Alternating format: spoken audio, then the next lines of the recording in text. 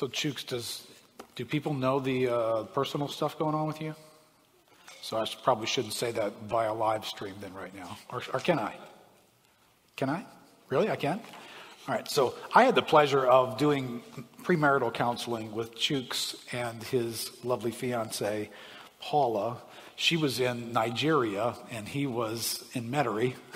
And I was here in the building. And so we got to hang out together quite a bit through Zoom calls. So somehow Paula is watching. Paula, we miss you. But he went back home to Nigeria. And while he was there, they got married. And so his is a newlywed in our midst as well. Congratulations to you and Paula. Hate that you are moving to Houston, but they will be blessed wherever you end up landing over there, my friend. You are a blessing to us.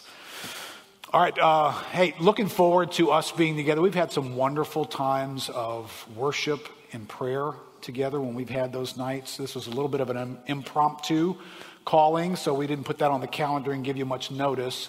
Part of that was driven by the message today that, as I was praying through it yesterday, just really felt like we should find some time together to pray and to worship together. And the other portion is that we've invited in a guest worship leader who's going to be with us next weekend. So he'll be here on Friday night. He'll be with us on Sunday as well. So we're going to take advantage of having him here as well and have him be with us on Friday night. If I were to ask you this question, I don't think I'd be shocking anybody. And I think you've probably thought this, even if you haven't used these words. What if we are living in a heightened moment of social revolution? What if that's what's taking place? And I'm going to give you some historical context for the idea that there are social revolutions that take place within countries and people groups that turn things upside down. Right? And I tend to think that's sort of what's going on around us. Here's an encyclopedia's insight into that definition of a social revolution. It says, social revolutions are sudden changes in the structure and nature of society. These revolutions are usually recognized as having transformed society, economy, culture, philosophy, and technology, along with, but more than just their political systems. Theda Skocpol, in her article, France, Russia, China, a structural analysis of social revolutions, states that social revolution is a combination of thoroughgoing structural transformation and massive class upheavals. She comes to this definition by combining Samuel Huntington's definition that it is rapid, fundamental, and violent domestic change in the dominant values and myths of society in its political institutions, social structure, leadership, and government activities and policies. And this is the other element of the combination, Vladimir Lenin's definition, which is that revolutions are the festivals of the oppressed who act as creators of a new social order. All right, so the news is just, it's continuing to be just a loud thing that interacts with our lives. But there's some nuances taking place.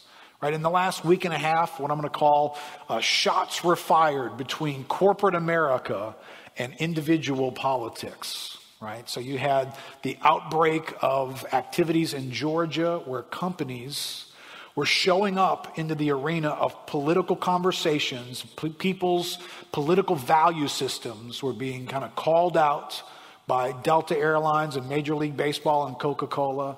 And that's a little bit different than what most of us have grown up in, right?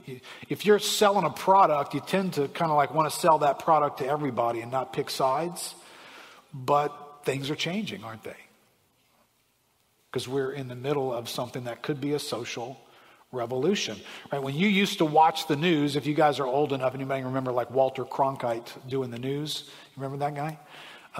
Walter Cronkite presented the news. The guys today preach the news. Right? You know the difference between preaching? I'm standing up here today. I'm not presenting anything. I am here to convince you of something. I'm going to say certain things with heat. I'm going to be animated about some things. I'm going to have strong opinions about some things. That's preaching. Now you can tune in to CNN and Fox and whoever is managing the news sources, and you're going to get preached at, right? You're going to get the news is going to be preached to you.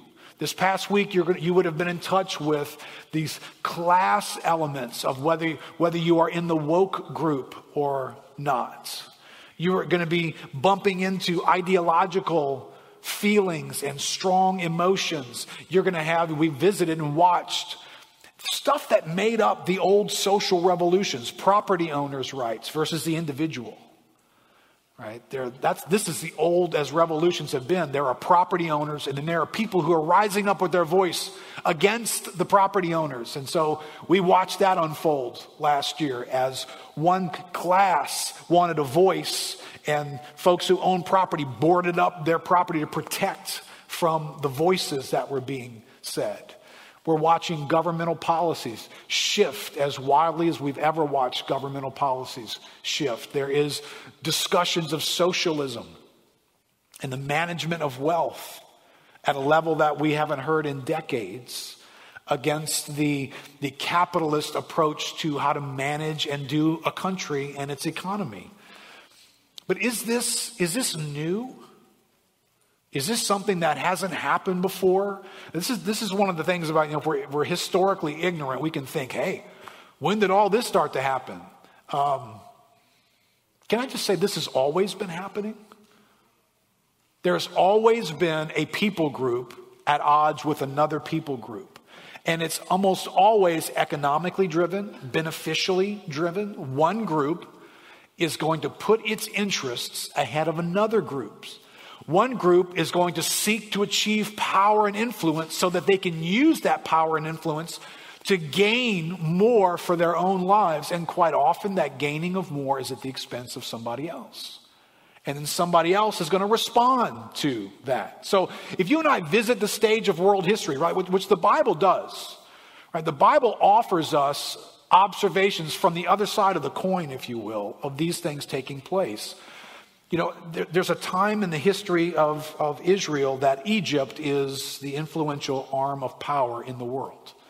And if you grew up studying history at all, right, you got taught, the King Tut and the reign of Egypt in the world. What was happening in the Egyptian empire?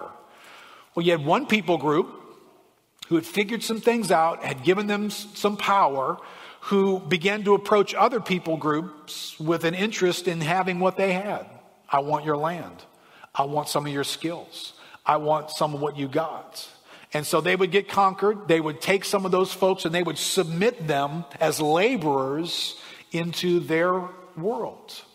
And this happens in the Bible. This happens in the exile period, the Babylonians, the Assyrians, the groups that are going to dominate the world stage, and they're going to take over.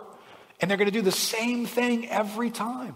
They're going to find a people group, they're going to overthrow that people group, and they're going to submit them to become laborers in improving the economy of the motherland. When you get to the New Testament, the Roman Empire is playing that exact same role. It is dominating the stage of the world, and it's taking over one people group after another. Right? You guys have heard me talk about this before, but in the Roman arena, the pattern of their conquering and then subjugating people to their way of life produced a population that was about 40% enslaved. At some level, 40% of the people who made up the Roman world were slaves. Because there was a people group who had an interest in some of the stuff that they valued. So they approached other people, conquered them, used their power and influence, and all along the way, eventually some of those people groups will push back on those ideas. Now, you and I are most familiar with social revolutions that take place, kind of the European social revolutions, right? The French Revolution that takes place is your property owners, your bourgeoisie, and the proletariats, right? If you remember your history. These are the non-landowners. These are the people who don't have a basis for them to have any power. So if they're going to make a living and do life, they've got to go to work for the people who own land. So land was a basis of power, and it created classes of people. You had the rich and the poor, the haves and the have-nots, the landowners and the non-landowners. And this breaks out all throughout Europe. And so what you and I have right now by way of sociological, economic systems that we're familiar with, capitalism, communism, socialism. Where'd all those isms come from? Well, they're just different sets of people trying to figure out how to do life together. In the midst of Europe blowing up, having all these class struggles that were creating these social revolutions, a guy comes along and says, hey, I got a great idea. What if we just did away with classes? What if everybody was the same class? You know who that guy was? It was Karl Marx. And he created socialism and communism, came birthed out of an idea that if we could just eliminate classes, we could eliminate all this struggle. But how do you go from there's a small group of owners of everything and a large group of workers for them? Who's going to create the transfer of wealth? Is this stuff sounding familiar a little bit? Who's going to create the transfer of wealth? Well, somebody's going to govern that, right? So a government entity is going to step in, going to say, hey, we're going to take this from you and we're going to give it to these guys and we're going to make everything communal and everyone's going to share equally and therefore we'll all get along and we'll stop all this hostility and warfare together. How many of you guys know that that's not how communism ended up working out? Right? Communism was the investment of power in an even smaller group.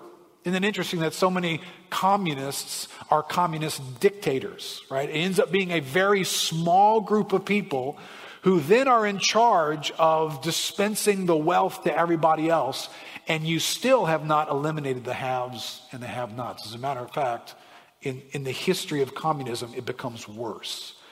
The people who didn't have much before, they got even less now. And the people who had stuff before, some of them lost what they had, but then there's a little group within them that have got a lot of power. So one of the challenges of watching this happen is social revolutions occur because those situations exist amongst human beings everywhere all the time. This is not new for us, right? I put in your outline there, social revolutions are times of heightened intense ideas and polarizing positions that divide people into tribes or classes or ideologies, and then they go to war. And that war can involve bullets and swords, or that war could involve a war of ideologies. It could be a war fought today in social media settings. But it is a war of one group against another. But here's what when we pick up our Bible, right? That's human history, right? That's just a quick sociology, political science class for you. When I pick the Bible up, there's another thing happening tucked inside history, right? You can study every group that I just described, the Egyptians, the Phoenicians, the Persians, the Babylonians. You can study all those guys through world history, but you can encounter them in the Bible as well because there's another group traveling through all these settings. They're the descendants of Abraham. They're the nation of Israel. They're the church of Jesus Christ. They're another group that is within this group. The people of God travel through these moments of social revolution. So, when you stare at that from a big standpoint, there have been Christians or the nation of Israel that's been among these social revolutions where one group's trying to take over the world. And within that world, there's a little group of people. God's people are traveling through these moments. There were Christians who were doing life amidst the French Revolution. There were Christians doing life in the Bolshevik Revolution in Russia. They were within that setting where this revolution was taking place. There were Christians doing life during the communist regime in China. They were within that setting doing the life that God had called them to in these moments. And there are Christians today. We are those Christians doing life in the midst of what may be the next social revolution in our day. If you study history, you should be asking the question, how long will America stay the way it has been? Not, what's happening to America? What's happening to America is what happens to every people group eventually.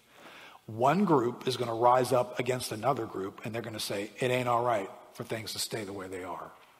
And we're going to force some kind of a revolution to take place. Well, Today I want us to look at, if you have your Bible and you have an app with you, I want you to turn with me. Don't just stare at the screen this morning. Turn to Ezekiel chapter 22.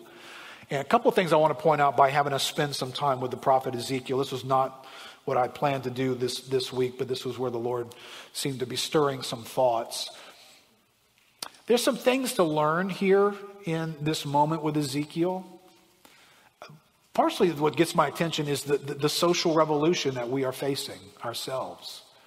But one of the things that happens is on the outside of this Bible, right? The Bible's traveling through history and humanity is experiencing history. So when Egypt is dominating the world, God sends a prophetic voice into that moment. A man named Moses and his brother Aaron.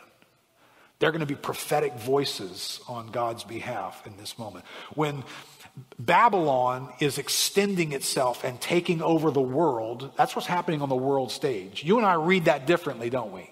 The Babylonian exile, we read it from the inside out. We say, oh, that was the day when God took his people and sent them into a 70-year exile. Okay, that's what it looks like from the inside out. If you back away and don't use the Bible and you stare at it, it just looks like Babylon was taking over another country and taking those people to be slaves back home so that they could benefit from them economically. That's what's happening right there. And God sends the voice of prophets into those settings. When Jesus Christ shows up on planet Earth bearing the voice of the kingdom of God, and John the Baptist comes as a prophet to go before him, it is in this massive social revolution taking place under the Roman Empire. So in history, God brings a voice. And there's a voice here for the people of God to hear and heed in Ezekiel's voice. Ezekiel's a prophet who he lives his life in Jerusalem up until about the age 25. Nebuchadnezzar shows up about 597 BC and takes thousands of the people from Jerusalem and brings them to Babylon. He's selective. He takes talented people. He takes leaders. He takes people he can use. You people come back here. You can help me. You're talented. You're good at this. You're a craftsman. He takes thousands of those people. Ezekiel is one of them.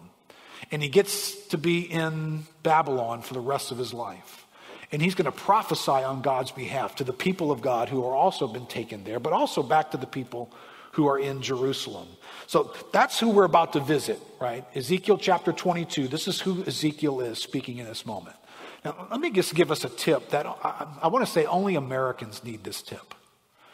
When you read the Bible and you read Old Testament prophets in particular, those prophets are having a conversation with a nation. That's who their audience is going to be.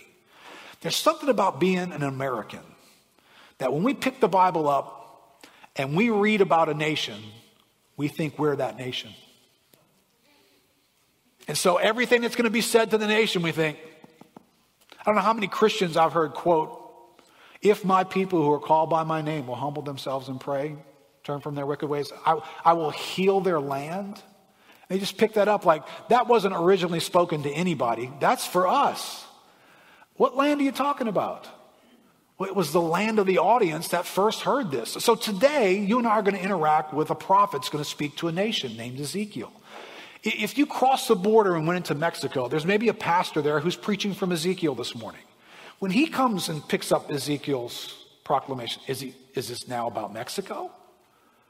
If you cross to the north and went to Canada, right? I mean, Chooks just told me he just flew back from Nigeria. Maybe he sat in church last week in Nigeria with a pastor who preached from Ezekiel. Maybe not, but if he had, is the nation being described there? Is that Nigeria then? Do all the Nigerians this morning who are reading from Ezekiel go, yeah, that's us. That's who this is talking about. Why is it that Americans do that with the Bible? Is it because we think we're the center of the universe? Is that what's happened to us? All right, so we don't read the Bible that way because we are not that nation. But we are a nation like all the other nations in the world. And there's something written here for us to learn from and to apply to our own lives. But just be careful you don't overdo it and turn this into something that was like a letter written to America. All right, so here's God speaking to Ezekiel chapter 22, verse 1. It says, the word of the Lord came to me, saying, and you, son of man, will you judge? Will you judge the bloody city Then declare to her all her abominations. You shall say, thus says the Lord God, a city that sheds blood in her midst, so that her time may come, and that makes idols to defile herself. You have become guilty by the blood that you have shed, and defiled by the idols that you have made. And you have brought your days near. The appointed time of your years has come. Therefore, I have made you a reproach to the nations and a mockery to all the countries. Those who are near and those who are far from you will mock you. Your name is defiled. You are full of tumult. Right, so God brings this revelation that Jerusalem as a city has been living amongst its neighbors in such a way that they've so compromised their testimony. They're so out of line with the ways of God that God says, your time has come. It's time for me to bring judgment now. And so God brings them in exile, and he lets Nebuchadnezzar destroy Jerusalem. He brings a judgment through the hands of a king upon the nation of Israel, particularly in Jerusalem, and burns it to the ground. And the whole world watches on as this mighty city, Jerusalem, that everybody paid attention to, is burned to the ground and destroyed. And God begins to describe what's become of the city. And the phrases that he uses here are pretty telling. He calls them the bloody city. You know, it's interesting, in that time frame, you're not too far removed from the Assyrian Empire's dominance of the world. And their capital was the city of Nineveh. Right? You guys remember the city of Nineveh? Nineveh was so bad a place that when God awoke Jonah and said, Jonah, guess what? You get to be a prophet to Nineveh. Jonah runs for his life. He says, I'm not going there. I am not going, because they were the bloody city of their day. They took lives, their self-interest, their disregard for human life was prolific. And so he's like, I'm not going to Nineveh. Well, how interesting. God now turns around and says, hey, Ezekiel, say this to this bloody city. Jerusalem has become the murder capital of the world. Well, what exactly is happening here? Right? You hear these phrases. What do you do with these? Let's put on some human flesh for a second. A city that sheds blood in her midst. That's an interesting phrase. What does that mean? Well, I mean, let's break it down. At some point, somebody else is going to lose their life. But God is not going to say, hey, there's a plague. He's not going to say, look at the bad luck. You know, hey, look at these people just dying all over the place. No, he says, you shed their blood. There's something about what some of you are doing that are causing others among you to lose their lives. And I think that probably could happen in a number of ways. I think some of it could be criminal. Some of it could be just people extorting and taking from others under threat of life and actually taking their lives. In those days, it could be that there are some folks who get access to a benefit and health in a way that others do not. Right? This is third world conditions, right? So you've got the shedding of blood because of sanitary conditions that nobody's doing anything about. So there could be a variety of ways in which one group cares about their issues, but they don't care about that group. And that group is now dying left and right. Why would people do that? Why would they, quote, shed blood like that? Well, he links these two things together. You're a city that sheds blood, and you are defiled by idols that you have made. Why does anybody take somebody else's life? Why does anybody neglect the good of somebody else at such a level that it takes their life from them? It's not that hard to figure out, is it? You just want something for yourself in that moment that causes you to stop wanting it for somebody else. That's what idols do. Idols are things that we really, really want. I want certain things for me, and I've stopped noticing anything about your life. I've stopped caring for your life. I've stopped protecting your life. I've stopped valuing your life because I value mine so much, and I want stuff for me. And God describes this city that way. And then he turns around and says, you are guilty by your actions and defiled by your idols. Just reading this, Those aren't welcome words today. Matter of fact, they're words that maybe a couple of generations ago would not have been treated so hostilely, but today they're greeted in a great hostile manner. Don't put that on me, right? Do not make me feel guilty about something that I've done. But God appoints a voice. God says, Ezekiel, go and represent what I have to say to this people. And while you're there, slap 2 labels on them, guilty and defiled. That's my description of the condition of their life. Now, I just want to ask you a question. The God of the Old Testament didn't go away. He's still God. And he stares at these conditions and he says, guilty and defiled. I'm just curious, when he stares at these conditions today, does he use different words? I mean, has he kind of like chilled with age? Has he gotten with the times? I mean, come on, he was really, really bent out of shape over a lot of stuff. Something happened, maybe the new covenant, maybe that happened, and now he's chill, He looks at people who take others' lives, who neglect others to a point where their lives have become this miserable existence. And he looks at that and he says, no big deal. Oh, I used to be upset about that kind of stuff. It's okay. Y'all go back and play. Is it okay for us to entertain the idea that God still sees these things and says, if that's the life that you're living, you are guilty and you are defiled by idols. You want things at such a level that you have become poisonous to each other. That's how God saw this city. Ezekiel 22 verse 6. By the way, we're going to read the whole chapter together. Behold, the princes of Israel in you, every one according to his power, have been bent on shedding blood. Father and mother are treated with contempt in you. The sojourner suffers extortion in your midst. The fatherless and the widow are wronged in you. You have despised my holy things and profaned my Sabbath. There are men in you who slander to shed blood, and people in you who eat on the mountains. They commit lewdness in your midst. All right, catch the Bible's portrayal here. There is a group here who are abusing the power that they have. The princes of Israel, everyone according to his own power. There are people in Jerusalem who've got power over other people. Now, don't read past this too quickly, because these are the ingredients of a social revolution. Every setting where you find people beginning to be hostile towards one another, it's because one group's interests come at the expense of another group's interests.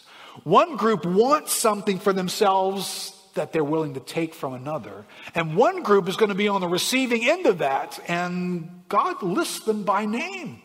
He says there's fathers and mothers on the receiving end of this. There's sojourners and aliens among you in your land. There are fatherless and widows among you who are paying a price, because there are some people among you who use their power to their own advantage and they bring harm to others. Have you guys heard the phrase, absolute power corrupts absolutely? You heard that phrase? I find this helpful in this passage, right? In verse 6, it's not so much the power that's the problem. It's the bent that's the problem, right? Everyone according to his power, having been bent on shedding blood. So there's power that God gives for good reasons. Governments have power, parents have power, people are given power. It's the bent of the human heart that's the problem. It's not the power.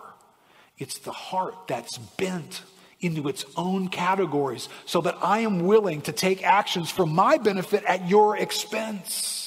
And God points that out right here. Ian Duguid in his commentary on Ezekiel said, all of the leadership classes in Judah are charged and found guilty of wrongdoing.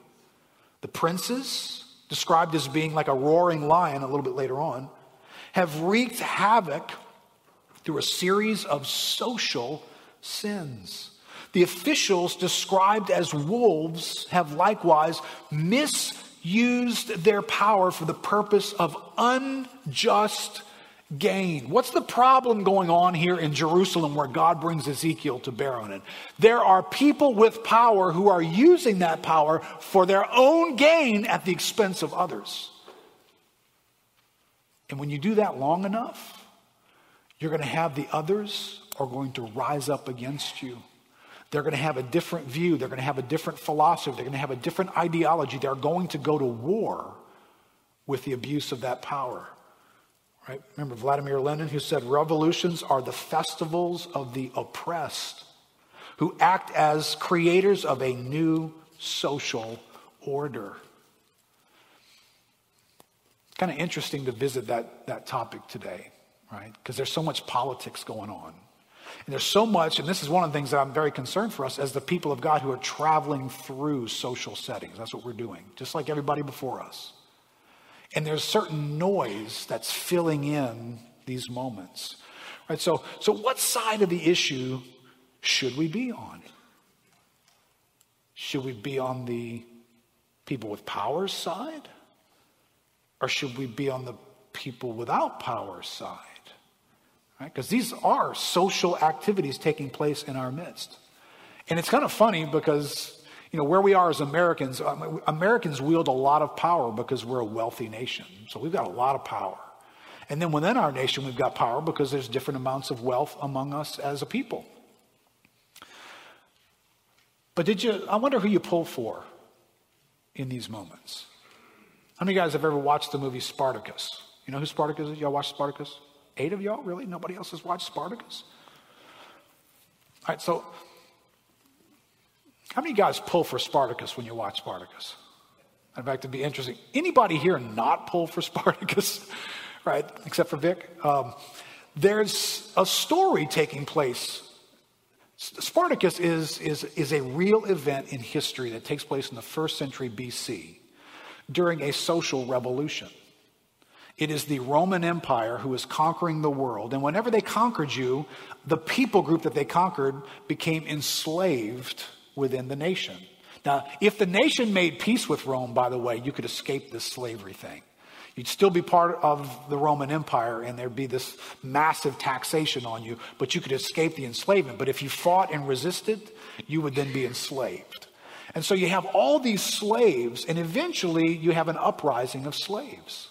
And Spartacus leads the 3rd uprising of slaves that does some damage to the Roman Empire. You can almost say it almost toppled the thing in the 1st century BC. So when you watch that, there's none of us who are like pulling for the Romans to come cut off Spartacus's head. When the battles are taking place, we're not for them, we're for Spartacus, right? We want him to win. Right? When you watch that Chinese man there with the bags in front of him standing in front of that tank, anybody pulling for the tank? Right? Do you remember Tiananmen Square? Do you remember when this happened? And there was the few with no power stood up against the power in that moment and said, you will not do this to us anymore. And everybody pulls for the guy with the bag standing there. Nobody's like, run him over. Oh, run that guy over. Get him out of the way. We're for the power people. Listen, this is the story of humanity. It is not new. It is not new to us. It is every people group being at war because one group doesn't have what another group does have, and there's a war because there's a misuse of these things because of the bent of the human heart. Right? Some of you guys have read the book Les Miserables, seen the play, watched the movie, etc. Right? There are people you pull for in that. But when Victor Hugo writes Les Miserables, he does so to deliver critiques of, wealth distribution, the justice system, industrialism, and republicanism. Right? So, and then this takes place in the 19th century France. Do those vocabulary words sound familiar today? Redistribution of wealth, does that sound familiar? Justice issues, does that sound familiar? These are not new words. They are breaking out among us. What side of these words does the body of Christ get on? How do you navigate how to feel about the positions on these things? right? All in the news. I mean, this stuff captures me because it's in the news. How do you feel about what's going on at the U.S. border with Mexico? What side are you on in that? See, these become issues when the body of Christ then tries to partner with each other for the sake of the kingdom of God. And you find out there's somebody in the room here who's on the other side. They're not on the same side I am. They don't think the border issue gets settled the same way that I do. And these issues are everywhere amongst the body of Christ today. Can we catch something here? We are a people group within these people groups traveling through these moments. And just like God showed up in Jerusalem with a voice that said, hey, this is how you think about your moment. And he sent the prophets to them. God needs to send, and he is sending, right? His word is pretty clear in some of these categories. Send prophetic words to us to clarify, what do we do with these moments? The border thing's a really interesting dimension, right? Remember, again, Ezekiel's not speaking to the United States of America. We're not the nation that he's speaking to. But he's saying something about our God that should catch our attention. He gave a little list of people who were on the receiving end of being mistreated, right? And in that list, there were fathers and mothers. There were sojourners. You know who the sojourners were? They were aliens. They were non-Israelites. They were people who weren't from the nation, who were among them.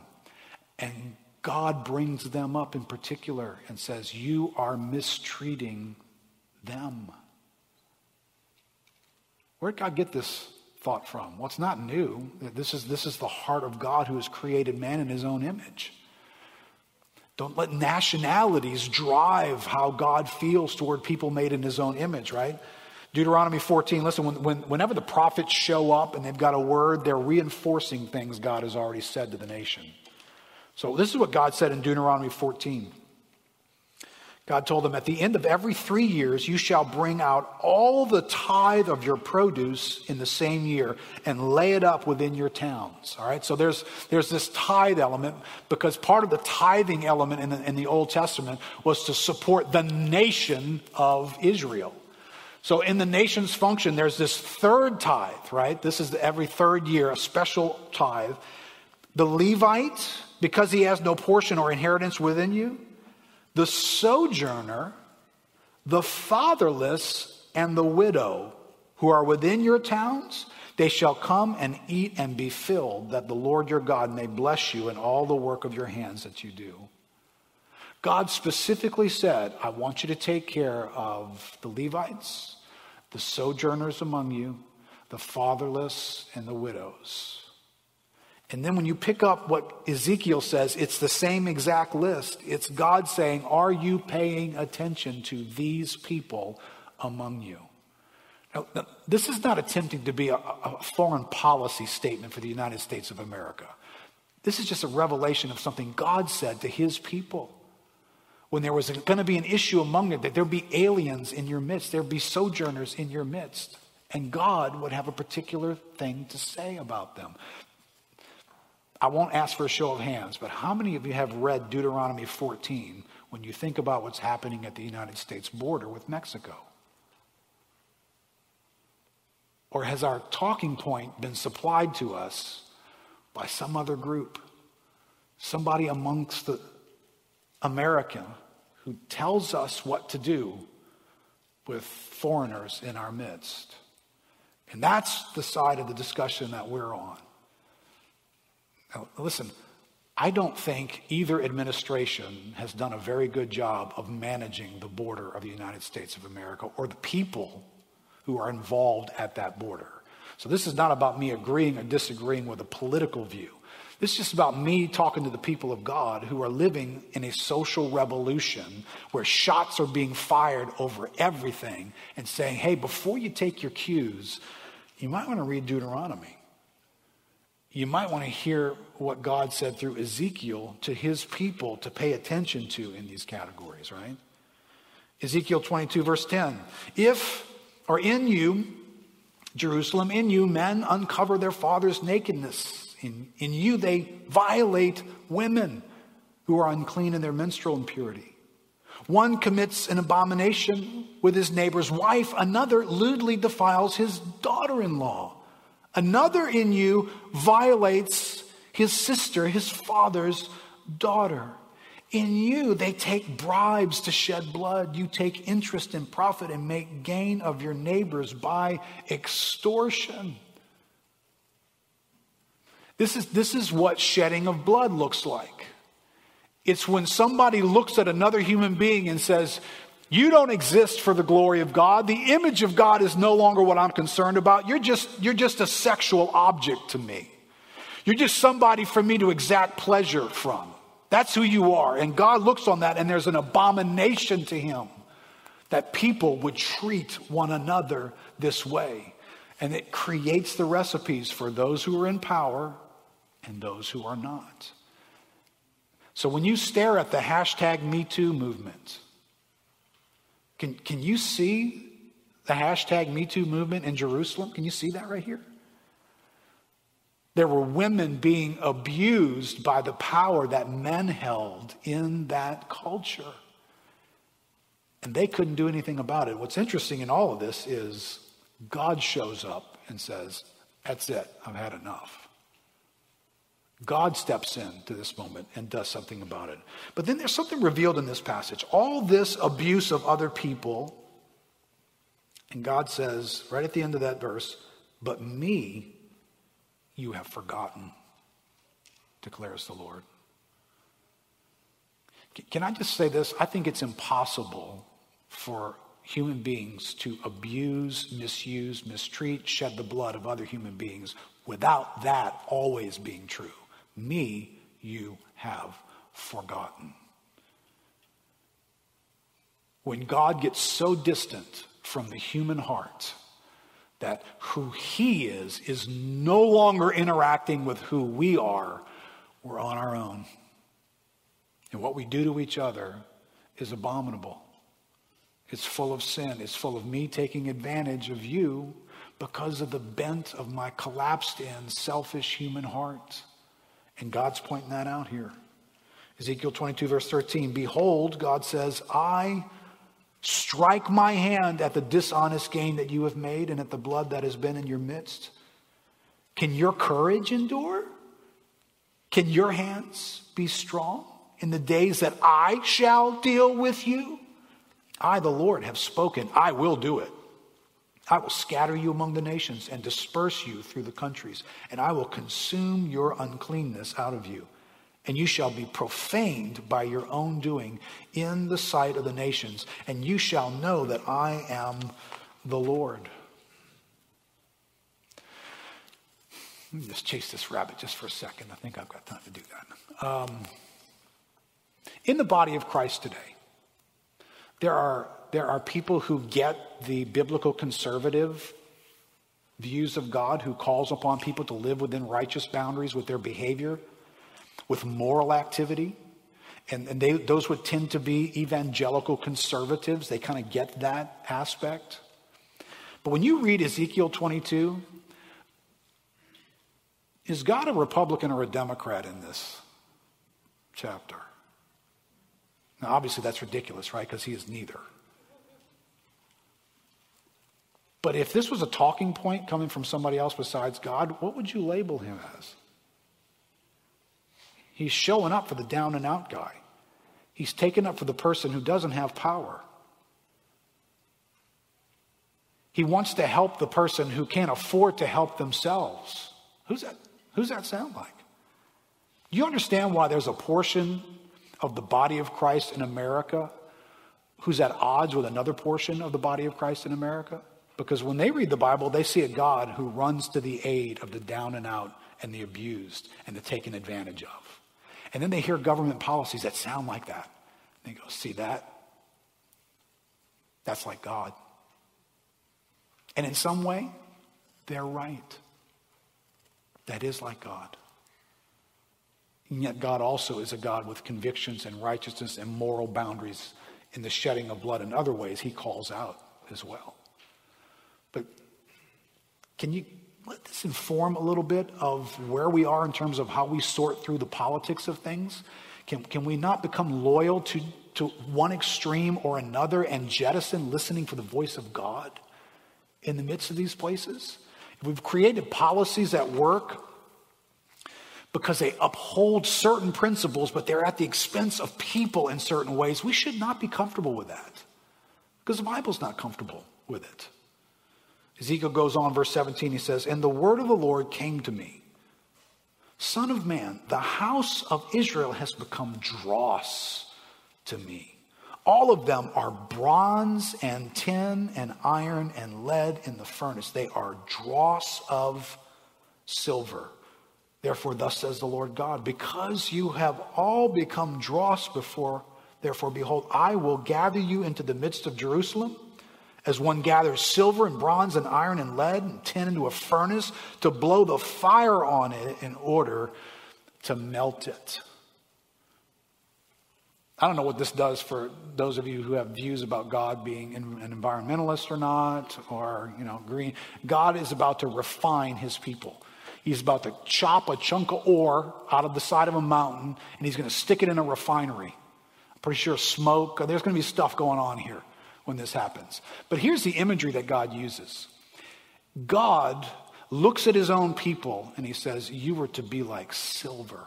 You were to be this pure, untainted metal, valuable to show forth my glory.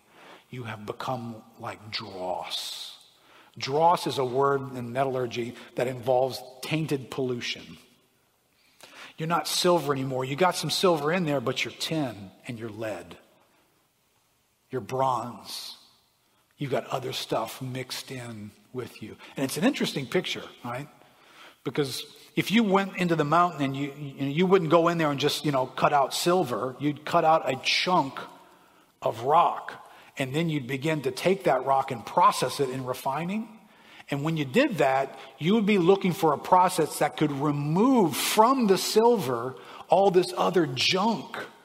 So basically, the silver has taken on the junk around them. And that's exactly what happened in Jerusalem. God had set a people who were to be pure. They were to be a light to the nations. But you have become like the nations. You're now the bloody city. You people behave like the lost people all around you. You take lives for the same reasons. You have idols in your own heart. You want the same stuff that everybody else wants. And therefore, that's why you behave the way you behave. The idols of your heart cause you to take the blood of others. But God said, I had something different in mind. That you would not be bronze or tin or lead. Modern wise lingo, you would not be progressive or alt-right or Democrat or Republican. You would be salt and light in the earth. You would recognize the unique role you play when social revolutions break out and take place around the people of God, that we sit like silver, pure, devoted to the purpose and the glory of God. We do not become mixed and polluted to where our allegiances and loyalties are attached to other things and people and movements and ideologies. And in this hour, listen, every week we are tempted with the news items to figure out whose side are we on. That's not the right question. We are always on God's side, always. We are here to proclaim the glory of God. We are silver set in the midst of a mountain that's full of other things. And we're not here to take up those issues, even though we may speak into them, even though we may live them, even though we may have an influence in our culture in the very same categories that these things are happening. But it's not because we're Republicans or Democrats. It's because we're silver. It's because we're God's people in the midst of this world. It's an interesting insight here. This article was in an encyclopedia on social revolution. It noticed within the social revolution taking place in Europe, there was a particular group in the midst of that revolution that was truly revolutionary. I'll spoil the surprise before I read this. It was people called the Methodists in England. Listen to this. Academics have identified certain factors that have mitigated the rise of revolutions. Many historians have held that the rise and spread of Methodism in Great Britain prevented the development of a revolution there. In addition to preaching the Christian gospel, John Wesley and his Methodist followers visited those imprisoned, as well as the poor and aged, building hospitals and dispensaries which provided free health care for the masses. Right? You and I, right? Free health care, that's a talking point, isn't it? That's a political talking point. But you know what the Methodists were doing? They were providing health care for people. People had a need. Let's step in. Let's see what we can do. The sociologist William Swatos stated that Methodist enthusiasm, I love that. That's just real Christianity, by the way. Methodist enthusiasms transformed men, summoning them to assert rational control over their own lives, while providing in its system of mutual discipline the psychological security necessary for autonomous conscience and liberal ideas to become internalized, an integrated part of the new man, regenerated by Wesleyan preaching. Now we know this, they were not regenerated by Wesleyan preaching, were they? They were regenerated by the Holy Spirit. God had taken the gospel inside of men and had made them new men. And this message now lived in them from the inside out by the power of the Spirit. The practice of temperance among Methodists, as well as their rejection of gambling, allowed them to eliminate secondary poverty and accumulate capital. Individuals who attended Methodist chapels and Sunday schools took into industrial and political life the qualities and talents they had developed within Methodism and used them on behalf of the working classes in non-revolutionary ways. What is this a story of? Well, in the midst of the decay and the decadence that was taking place in Europe and in England at this time. This is the birthplace, the times of the Industrial Revolution, when the industry of man was an opportunity to make a dime. And I can make a dime on your back, even if I stick you in a coal mine and you get coal mine lung and you live a short life and your family has to figure out how to live the rest of their lives because you're dead at 40-something years old. But I made my money when I could. This is the Industrial Revolution taking place right now. People are being mistreated for a variety of economic reasons. But within that, you've got this little group of people called the Methodists, who when you came in among them, there was not these classes of the haves and the have-nots. There was not the property owners and the laborers. There was just people in Christ.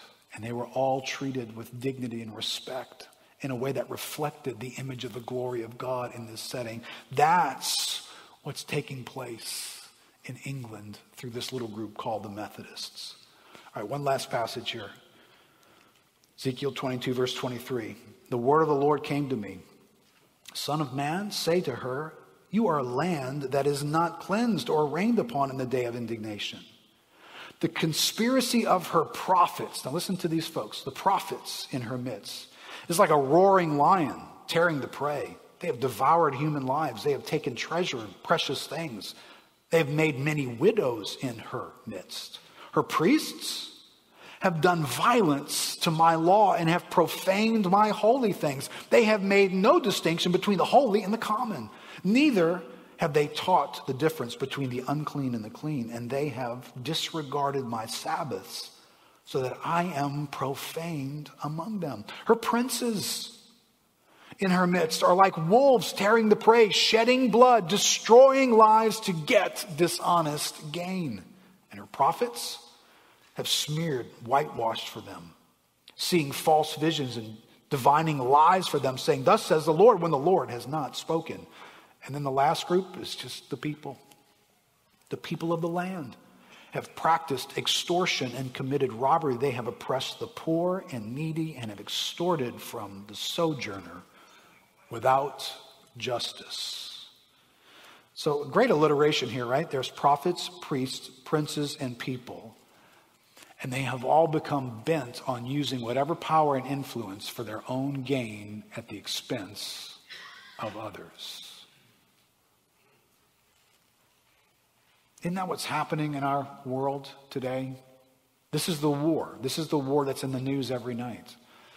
There is some people who seem to be in some way in society functioning differently than another group of people. There's an uprising between them. There are rights and there are ways of doing things that one group is seeking to protect. They don't want that taken away from them. They don't want to lose their power. There's another group who's feeling strangled in this world and is seeking to alleviate what they feel like is oppression on their lives. Can I help everybody to see this is not new? This is what the broken, bent, fallen human heart does on its own. It didn't develop in America. It is not an American problem. It is not the outworking of colonialism in America. It is not because of the slave issue in America. Although those are all issues, just like everything Ezekiel spoke of, is an issue in Jerusalem. But the question is, why are these issues in existence? Because of the bent of the human heart. That's the problem that generates this historically and today as well. So when God looks and he stares out whatever revolution is taking place with the people groups that are there and fighting, then he looks within that group and he looks for a people. What's he looking for? Well, he's looking for this consistently. In verse 30 of Ezekiel, God says, "And I sought for something." I sought for something. I sought for a man among them who should build up the wall and stand in the breach before me for the land, that I should not destroy it. But I found none. Therefore, I have poured out my indignation upon them. I've consumed them with the fire of my wrath. I have returned their way upon their heads, declares the Lord God. I sought for something in that moment. Ian Duguid says, he first of all sought for a man among them who would build up the wall, stand before me in the gap on behalf of them. In other words, he sought a true prophet. Someone who would take on the difficult and dangerous task of interceding for the people, just as Moses did successfully after the incident of the golden calf. But this time, no one was found to deflect God's wrath. And thus the all-consuming fiery anger of God will descend on Jerusalem. Like I said, I had not planned. This is not part of my upcoming messages that I've been praying about for a while. But a couple things just caught my attention and drew me to this. Obviously, our times need to be informed by God's prophetic insights and how we interact with them. Do you remember a couple of weeks ago I was telling you about when Jesus showed up in Jerusalem and he came walking into Jerusalem riding it on a donkey? Remember Palm Sunday and we talked about that? Do you remember the first place Jesus visited? The house of prayer. You understand, Jesus rides into Jerusalem and there is a social revolution going on. The Roman Empire and its dominance over a nation and other nations, enslaving all kinds of people, mistreating them, creating a haves and a have-not scenario that's everywhere. And Jesus walks in, and the first place he goes, he is seeking the same thing God was seeking, is to the house of prayer. And when he walks into the house of prayer, do you remember what he does? He starts knocking tables over. Do you know what he found in the house of prayer? Economics. Commerce. He found Roman ideas. This is what Romans did. They conquered you and they provided themselves with wealth. When you came to the temple, no matter who you were and you showed up there, you were going to be extorted from when you showed up, especially those of you who came from poor outlier towns who you couldn't bring an animal with you. So when you got to the temple, you were going to have to buy an animal. But when you showed up, you were going to learn that the temple doesn't take that money. It has its own money. And the exchange rate is, and you are going to get ripped off when you came to worship God. And Jesus walks in, and it's a business place. And what you saw there was the same engine that drives the Romans, drives the people of God. You've become just like them. Your interest is economic. It's what's in this for you. How can you gain at someone else's expense? And Jesus started knocking tables over. But he was looking for something too. Because he didn't just knock over tables. He said, my house shall be a house of prayer. So can I just call us to something that, America, for all the Christians in America who are complaining about our country, where are the prayer meetings where people have to stand in line to get in? Where are the people of God desperately crying out? Because we recognize in the midst of a social revolution, what we're called to do is not take up somebody's side. We're called to be the voice before the throne of God. We're called to go before God. We need to see these issues. Yes, we do. Ezekiel was taught these issues. This is how God saw the mistreatment and the abuse of power. He saw it. So it's not wrong for you and I to be informed about this is what's going on in our world right now. But what do I do with that? Well, I have access to God's throne. He's still looking for someone who would stand before his throne and call for mercy and call for a move of God in this place, to see him displace these things. Now, I'm going to save this passage for next week. But thank God that Ezekiel chapter 22 is going to give way to Ezekiel chapter 36. Right? God has just talked about the defilement of heart that is generating all this noise. In chapter 36, he's going to say this. The same I who's bringing the judgment, I will sprinkle clean water on you. And you shall be clean from all your uncleannesses, and from all your idols I will cleanse you. And I will give you a new heart, and a new spirit I will put within you. And I will remove the heart of stone from your flesh and give you a heart of flesh. And I will put my spirit within you and cause you to walk in my statutes and be careful to obey my rules.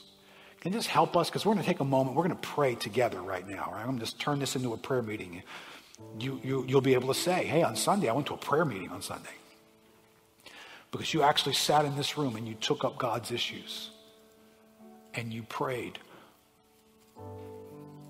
Do you understand when you read Ezekiel chapter 36, and we'll explore it more next week? There's no Democratic platform and no Republican platform that says anything about that.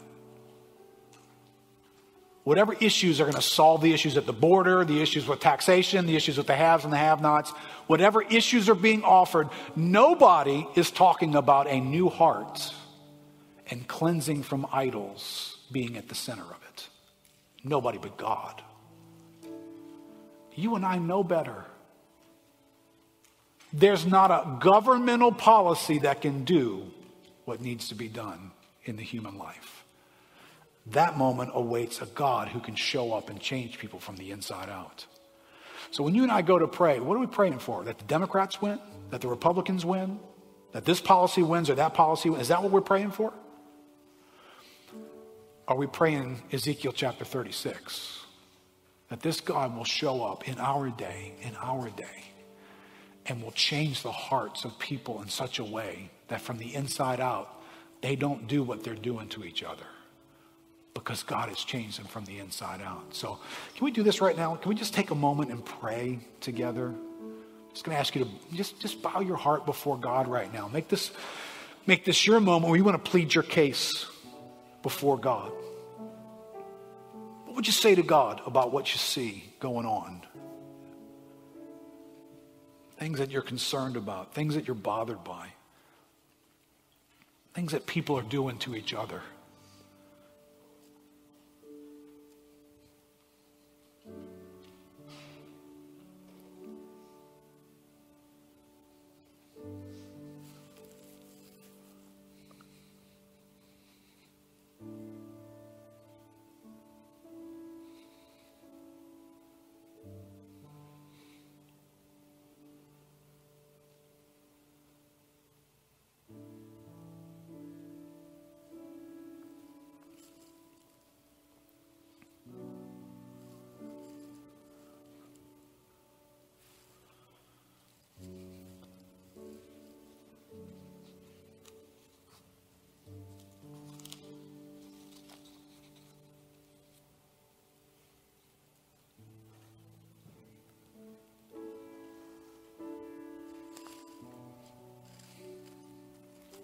Lord, we are in a place like Ezekiel, where we're not Ezekiel. This is not Jerusalem. But Lord, we are in a place like Ezekiel, where we are looking at a broken world, hostile, shedding blood, defiled by idols.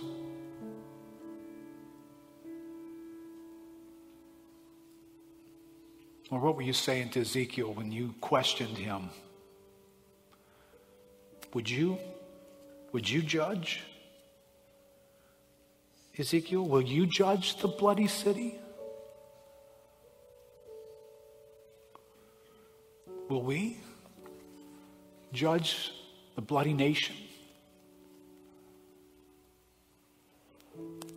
Well, I'm not sure we see things accurately enough to judge anything. Lord, you gave a whole chapter's worth of insight to Ezekiel.